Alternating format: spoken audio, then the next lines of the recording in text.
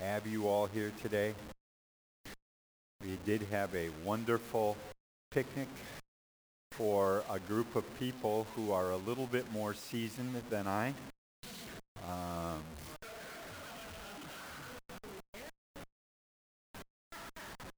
I was. I just said they're more seasoned.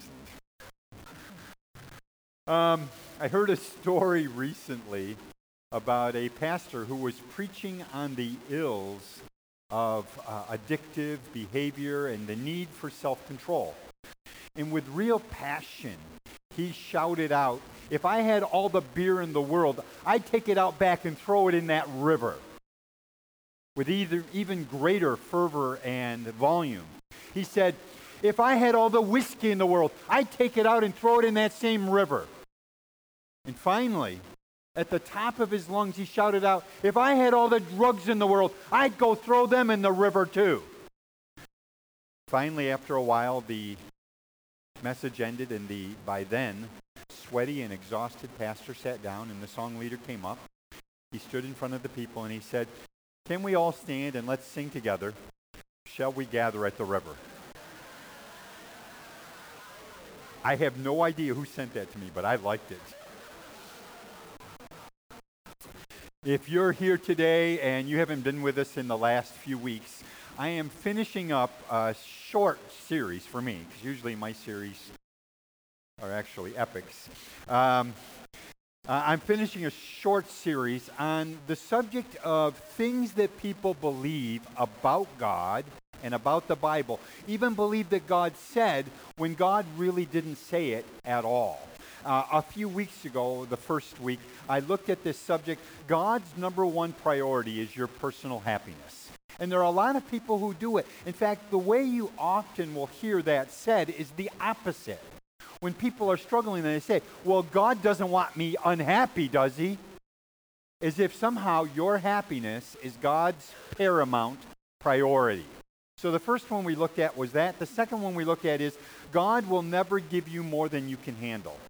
And we hear that from people all the time when you're going through a tough time. Somebody who's a well-meaning Christian churchgoer will come and say to you, well, God will never give you more than you can handle, you know. And everything in me wants to say, are you nuts? Have you not read the Bible?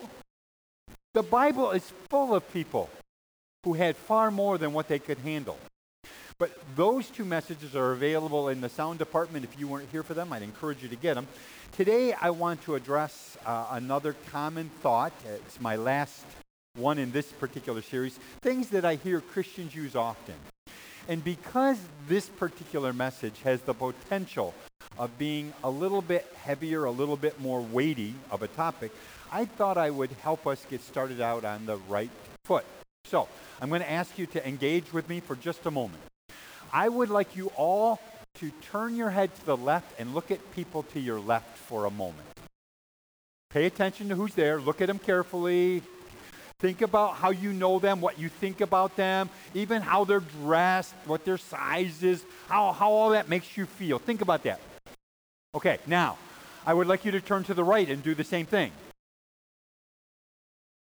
Look at them. You don't have, I didn't say talk to them. I didn't say lean and hug them.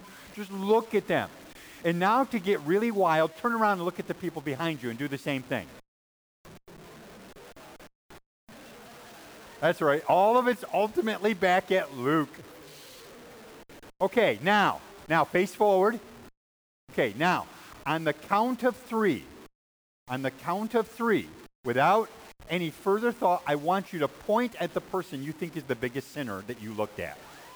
Ready? 1, 2, 3, go.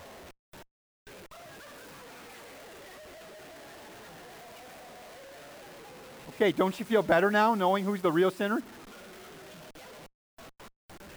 In the Bible, there is something called the unpardonable sin or the unforgivable sin. How many of you have ever heard of that? I want to tell you up front, no one really knows exactly what that is, and if they say that they do, they're wrong. No one knows for sure what it is. But I would suggest to you that in today's American Western culture, the unpardonable sin is calling anybody a sinner. The unpardonable sin in our culture is ever saying that something that somebody thinks or that somebody does is wrong. The unpardonable sin is believing that what somebody has done is by definition wrong because they believe this, and this is the misbelief I want to talk to you about today. People believe today it doesn't matter what you do as long as you don't hurt anyone. What does it matter to you? I'm not hurting anybody but myself. And people say that kind of thing all the time, like, what I do doesn't really matter, especially if it only affects me. Well, I am here today to tell you that God didn't ever say that, nor does God actually think that. And people will say, well, especially, I've heard even Christians say this to me. In the midst of sin, outright sin, I've heard Christians say to me, well, God understands. And I know I'm not perfect, but, God understands. And everything in me wants to say, yeah, God understands. He understands that what you're doing is wrong. It's called sin. So, I want to talk about something that's a little bit weightier today. And in order to get there, I want you to just think for a moment about what are the value systems that were in place during the Bible times, and what is the value system within our culture today.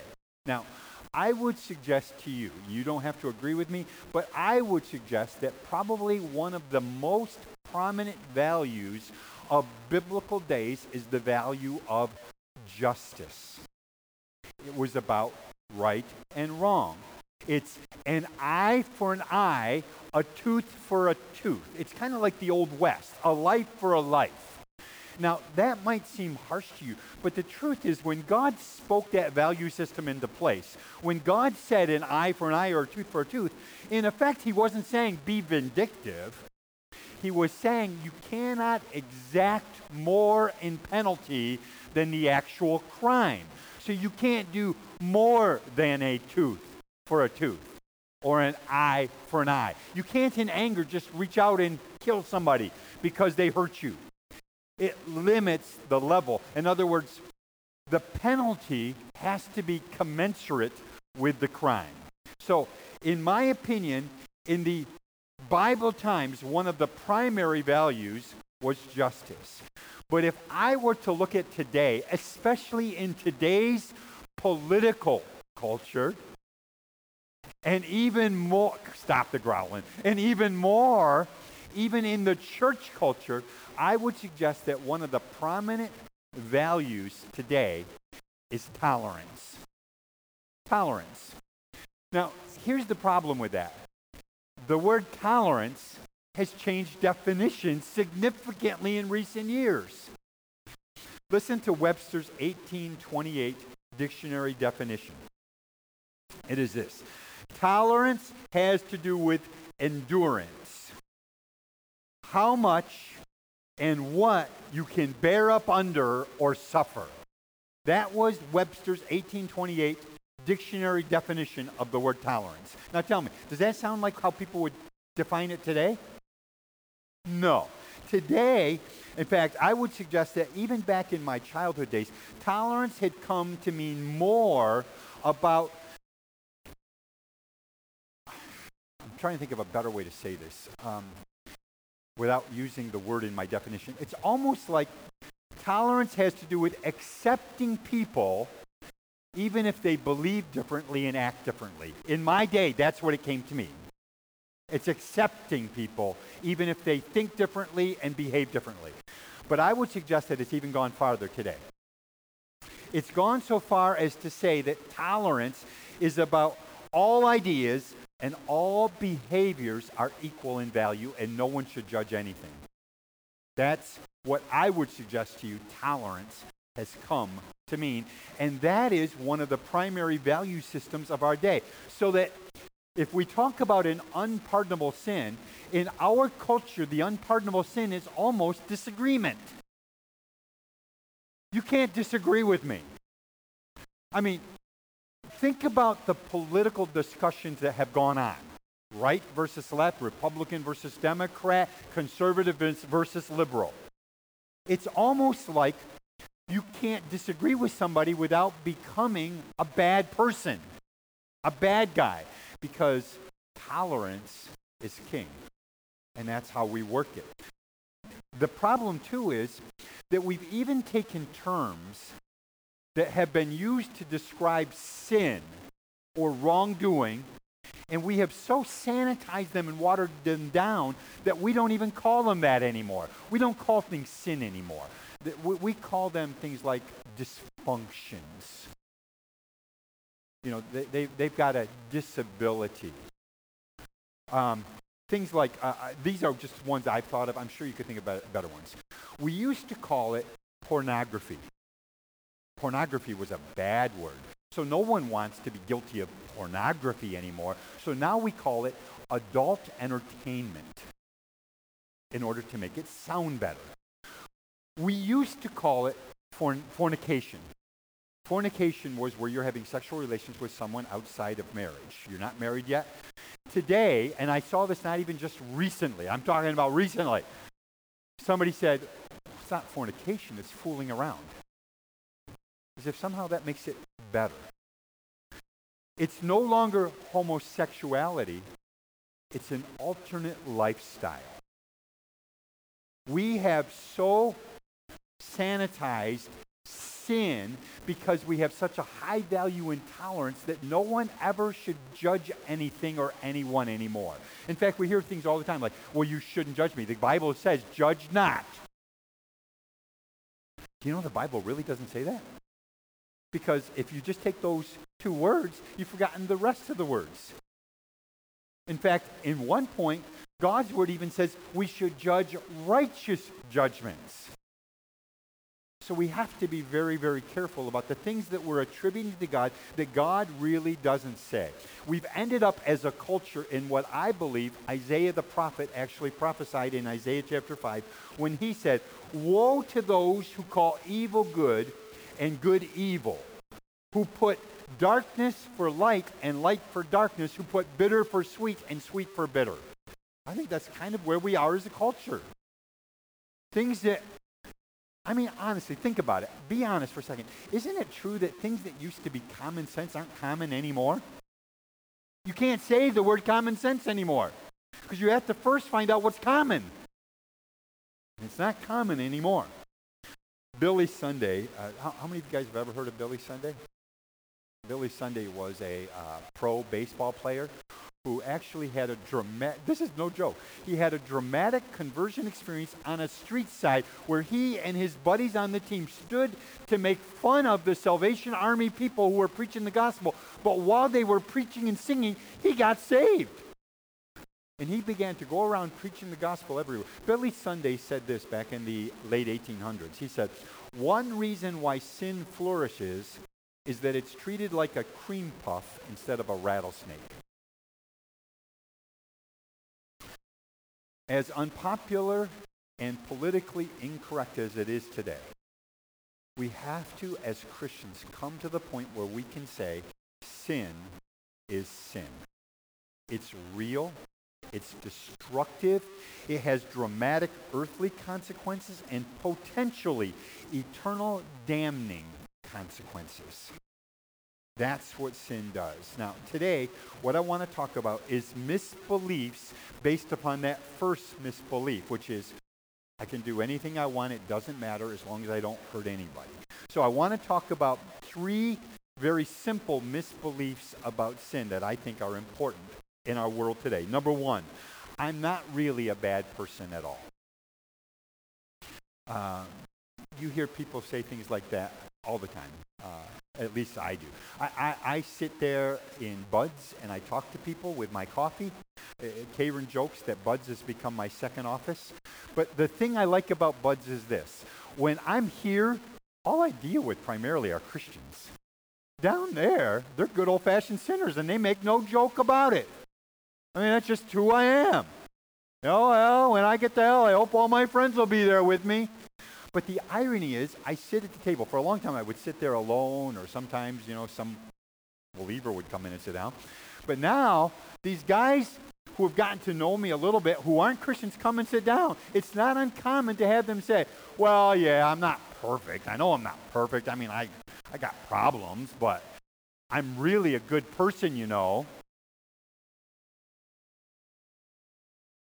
The truth is, according to 1 John 1:8, if we say that we're without sin, the truth is not in us, and we deceive ourselves.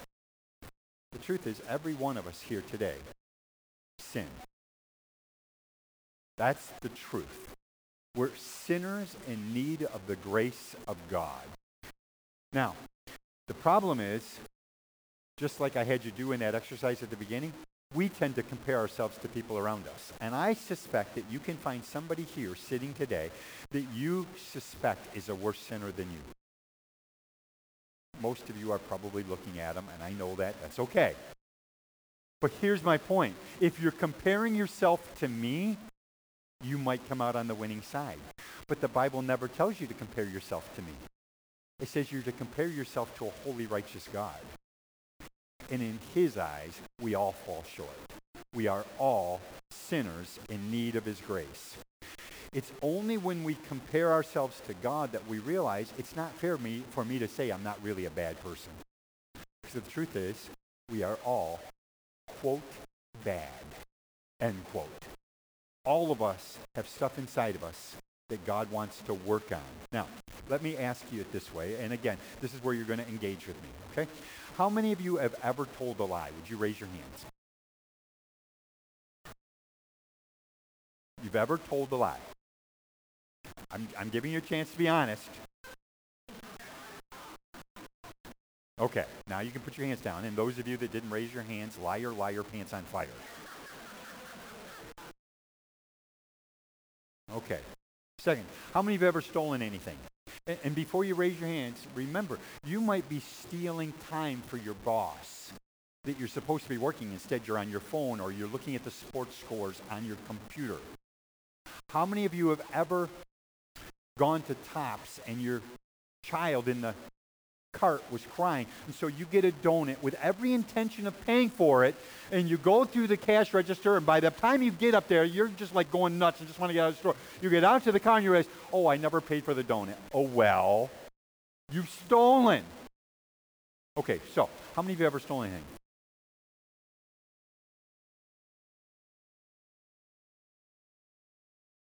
Okay, put your hands down. Number 3. How many of you have ever hit your thumb with a hammer or stubbed your toe really badly and out of your mouth flowed some words you would not want your kids to repeat? And perhaps the name of the Lord God might even be prominent in there somewhere, and you're not going to convince me you were calling on the name of the Lord seriously at that point in worship. How many of you have ever done that? Okay. How many of you have ever eaten a bit more than you should have just because it looked good? Okay. All right. Okay, thank you very much for participating. Let's take out our spiritual calculators and add all of this up. Okay. I know that my examples now are extreme, and I know that I cannot justify them completely, but they help me get to where I want to go, so I'm going to do it anyways. If somebody lies, what might you call them? A liar. If somebody uses the name of the Lord in vain, what are they doing? Blaspheming, cursing. If somebody steals, what are they? A thief. If somebody eats too much, what are they? A glutton. So, what you have all confessed to is you are lying, thieving, cursing gluttons. And this is Family Life Church, and we're glad to help you make you feel better about yourself. Hope you feel good. The reason why I did that, honestly, is for us to realize we're really not as good as we try to pretend to be. I mean, you guys come in here, you dress up a little bit. Maybe it's the only time of the whole week as a lady you put on a dress, but you put on a dress, and guys, you actually dress nicely. Maybe even, wear a tie once in a while or a suit. You come in, you look good. But the truth is, if you're honest, we've all got stuff. We all got junk inside. We've done dumb things. And there's not a one of us that gets to my age in life, and hopefully sooner, that doesn't wish to be able to say to the youngers, don't make some of the same stupid mistakes I made. Use some wisdom greater than mine. Learn from me. Romans 3:10 says this, there is none righteous, no, not one. You cannot like it. You can argue with it, but it's in the Bible. And I would choose to believe the Bible over how I feel or what my culture says any day of the week. There is none righteous, no, not one. You're not all that good. We're all sinners in need of his grace. Now, you might not hear me, and this is true, you might not hear me use the Lord's name in vain when I hit my thumb with a hammer, because it's not there. But what you might hear me do is exaggerate to Leo about my great golf shot last week. And by the way, I had some amazing golf shots.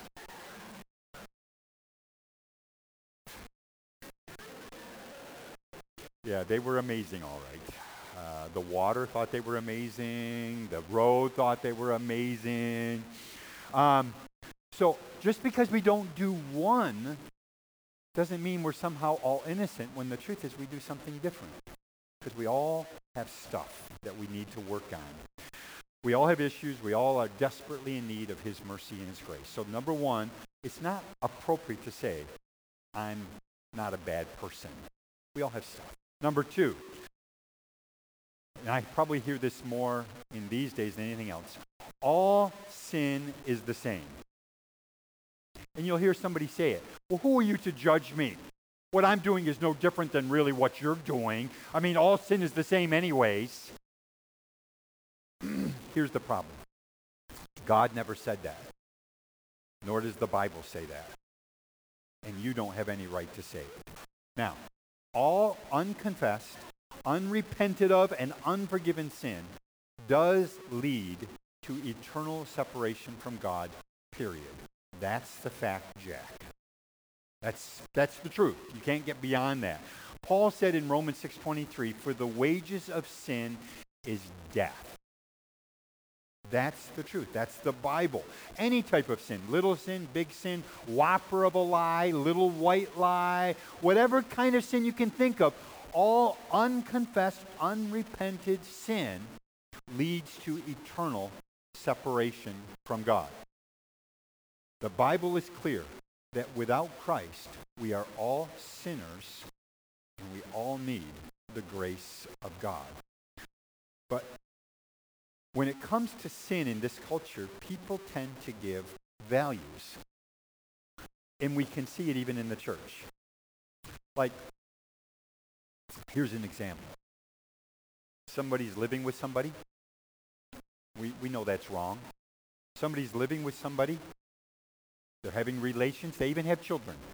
And they live together for 2-3 years, and then they break up and they separate. They go their own way. The guy might live with somebody else, have another child, break up, go away. And then they finally meet somebody and they decide to get married. They're finally married. He comes to church. That is a person who's in good stead because they're now married. Many churches would say, he's fine. He can be a deacon because he's now married. What he did before doesn't matter. He's now married. But the woman who is left with a child out of wedlock is somehow scorned. She's got like the scarlet letter. We value sin in church differently. A lie isn't as bad as stealing. Stealing isn't as bad as homosexuality, because that's really bad. We value sins. And the truth is, there's even some merit to that. Because in the Bible, God actually has some different things to say about different sins. Now, eternally, all sin is going to lead you to the same place. Separation from God. But on this earth, sin does have different consequences. I put up some verses for you I want you to just look at. Matthew 5:27, Jesus said this, you have heard it said of old, you shall not commit adultery. But I say to you, whoever looks at a woman to lust for her has already committed adultery with her in his heart. It's no longer just the act of adultery. It's even having lust in your heart. And again, I've heard people say things like, I've literally had people say to me, well, I've already lusted in my heart, so I might as well go ahead and do the act. As if one is the same as the other. We'll look at that in a minute. Is it wrong to look at someone else, to lust after them, guy or gal? Yes. Is that the same as committing the actual act of adultery? No, it is not. Not biblically, it is not. And we're going to look at that. So, let's say one day I'm pulling out of the parking lot over here at Walmart. I come up the roadway, and I'm sitting there waiting. I'm impatient. I'm in a hurry. I've got things to do. And I finally see just the most minute break in traffic, and I shoot out into traffic right in front of this white van that is coming towards me. And as I'm pulling out, I see that van belongs to David Blum. David Blum has already had a bad day. He's had customers treat him poorly. He's had work not go well as he's repairing appliances. Things aren't going well. David is muttering under his breath about wanting to kill all of the crazy drivers that are on the road. As I'm pulling out in front of him, before he realizes it's me, he shoots me the middle finger of salute.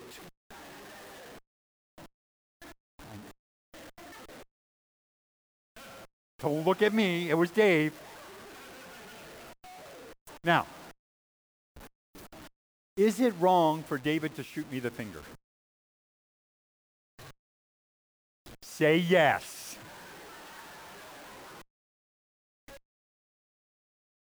But is shooting the finger the same as if he actually took a gun and shot me because he got mad? No. There are differences. All sin is not the same. And I want to show you some verses. Look at Luke 20:46, or you can just note it down. Luke 20:46. Beware of scribes who desire to go around in long robes, love greetings in the marketplaces, the best seats in the synagogues, and the best places at feasts, who devour, these are the religious leaders now, who devour widows' houses. In other words, they're foreclosing on widows who don't have any money, and for a pretense make long prayers. These will receive greater condemnation. The implication is there's some sins that get you greater condemnation than others. John 19:11. You could have no power, this is Jesus speaking to Pontius Pilate, you could have no power at all against me unless it had been given you from above. Therefore, the one who delivered me to you has the greater sin. Again, qualifying sin, even here, in terms of earthly consequences. And of course, Paul pulls us off to the side because it's a private conversation.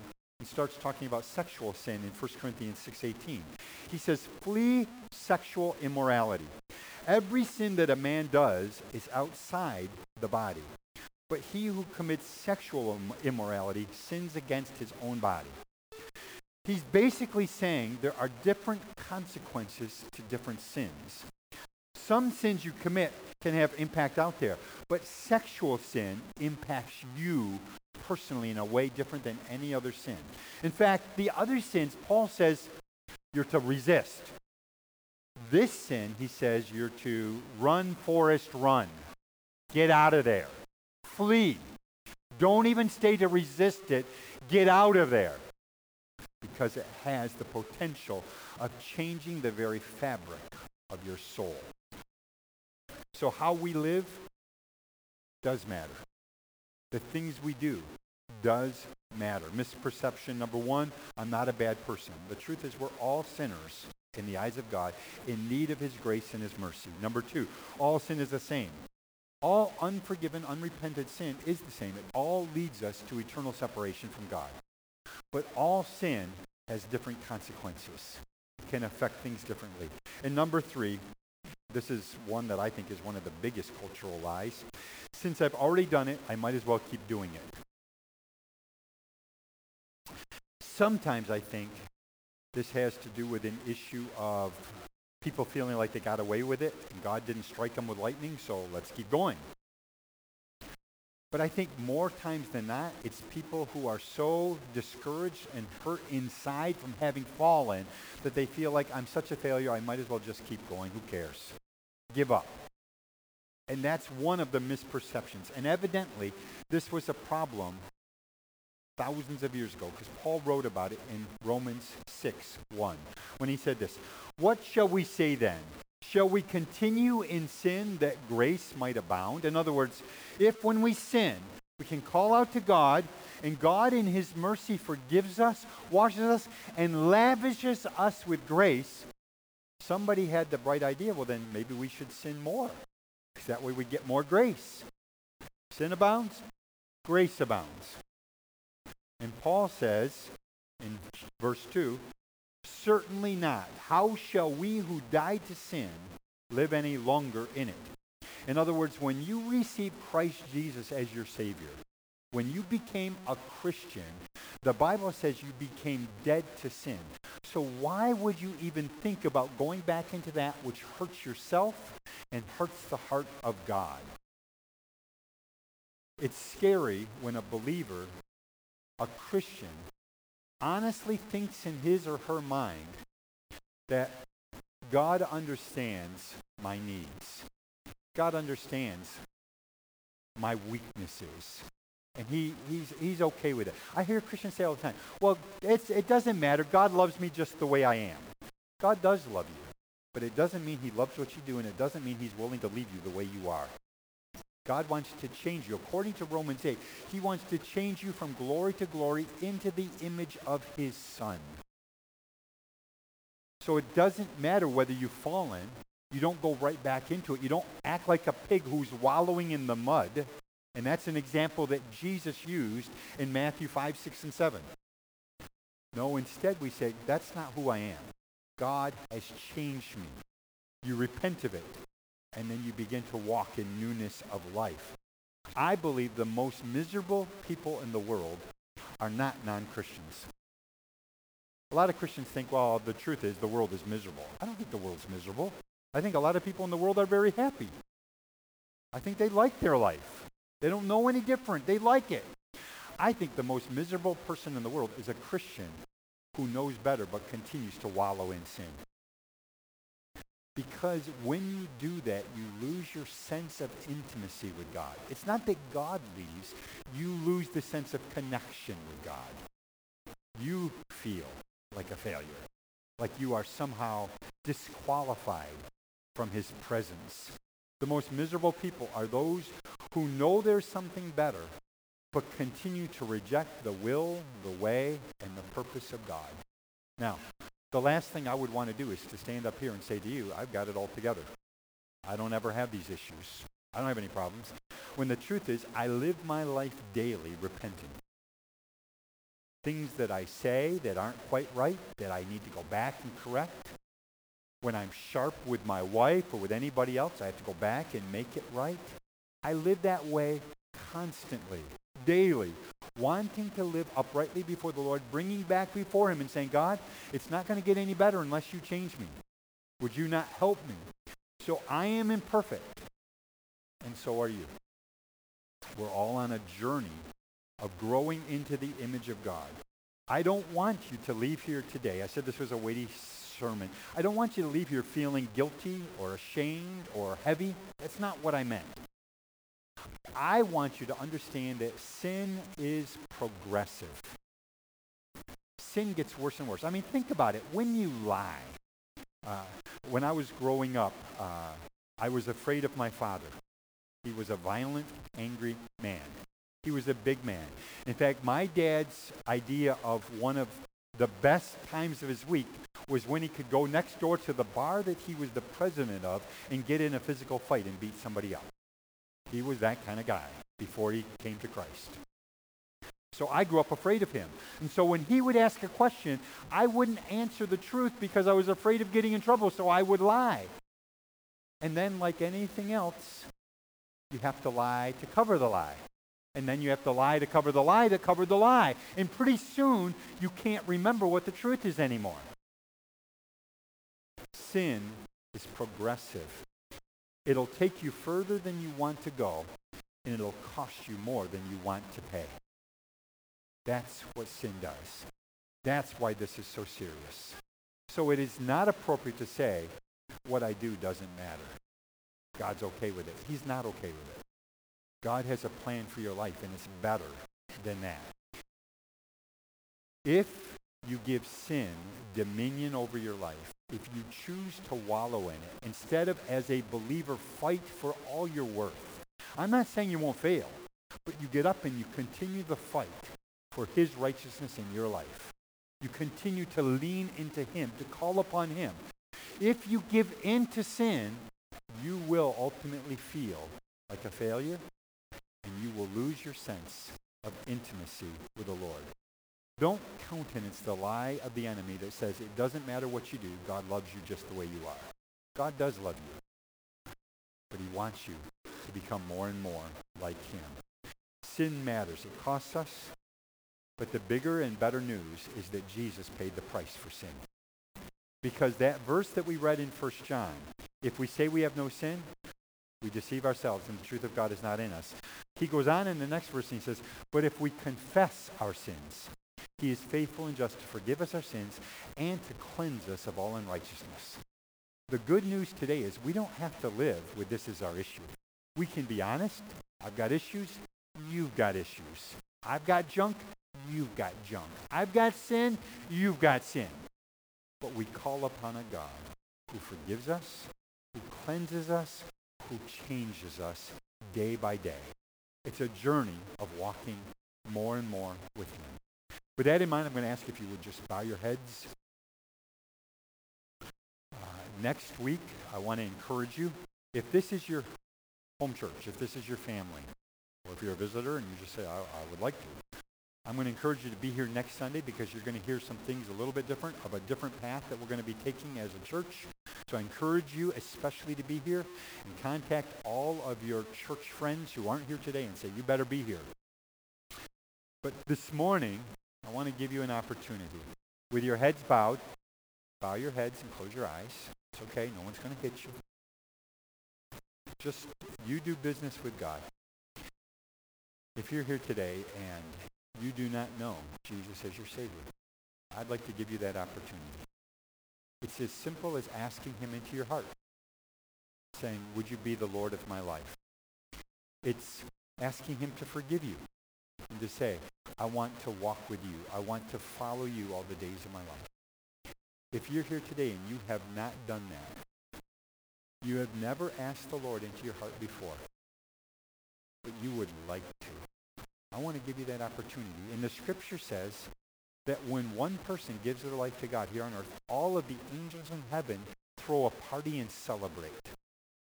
We want to celebrate with you as well, because your coming to God is good news. So if you're here today and you have not asked the Lord to be your Savior, and you would like to, you know that you've had issues in your own life, and you want God to deal with those issues, I'm going to ask you just to raise your hand right now, and I would like to be able to recognize you and to pray for you. So if you're here and you don't know the Lord, would you raise your hand? Okay, then I'm going to assume that you do, and you're saying today, I'm going to walk with the Lord. All the days of my life, I'm going to walk close to him. I want to know him. I want to be his friend. Father, in Jesus' name, I recognize that in a place this size, it's possible somebody didn't raise their hands that wanted to but felt embarrassed or afraid. I pray, God, that you would continue to work in their hearts. And for those of us who have already received you as Lord and Savior, I ask you, Father, to help us to walk in a way that honors the truth of your word. The truth is, we who are sinners have already been saved by grace, so much so that you now call us saints. Sin no longer has dominion over us. We died to sin when we came to you. And now righteousness is at work in us. Because although you convict the world of sin, you also convict us of righteousness. And so, Lord, we want to become more and more like you. Not excusing sin, not allowing place in our own lives. We want to walk holy as our God is holy. So, Lord, I'm asking you to do a work inside of us, to grow us more and more into your image. I ask for your hand to rest upon each person who is here gathered, that they would know the presence of Almighty God. and the love of God our Savior, the fellowship of the Holy Spirit. Let that be our portion in these days as we walk out of this house today. Let your hand and your blessing be upon each one. I pray in the name of Christ. Amen. Amen. God bless you. Have a great rest of your day.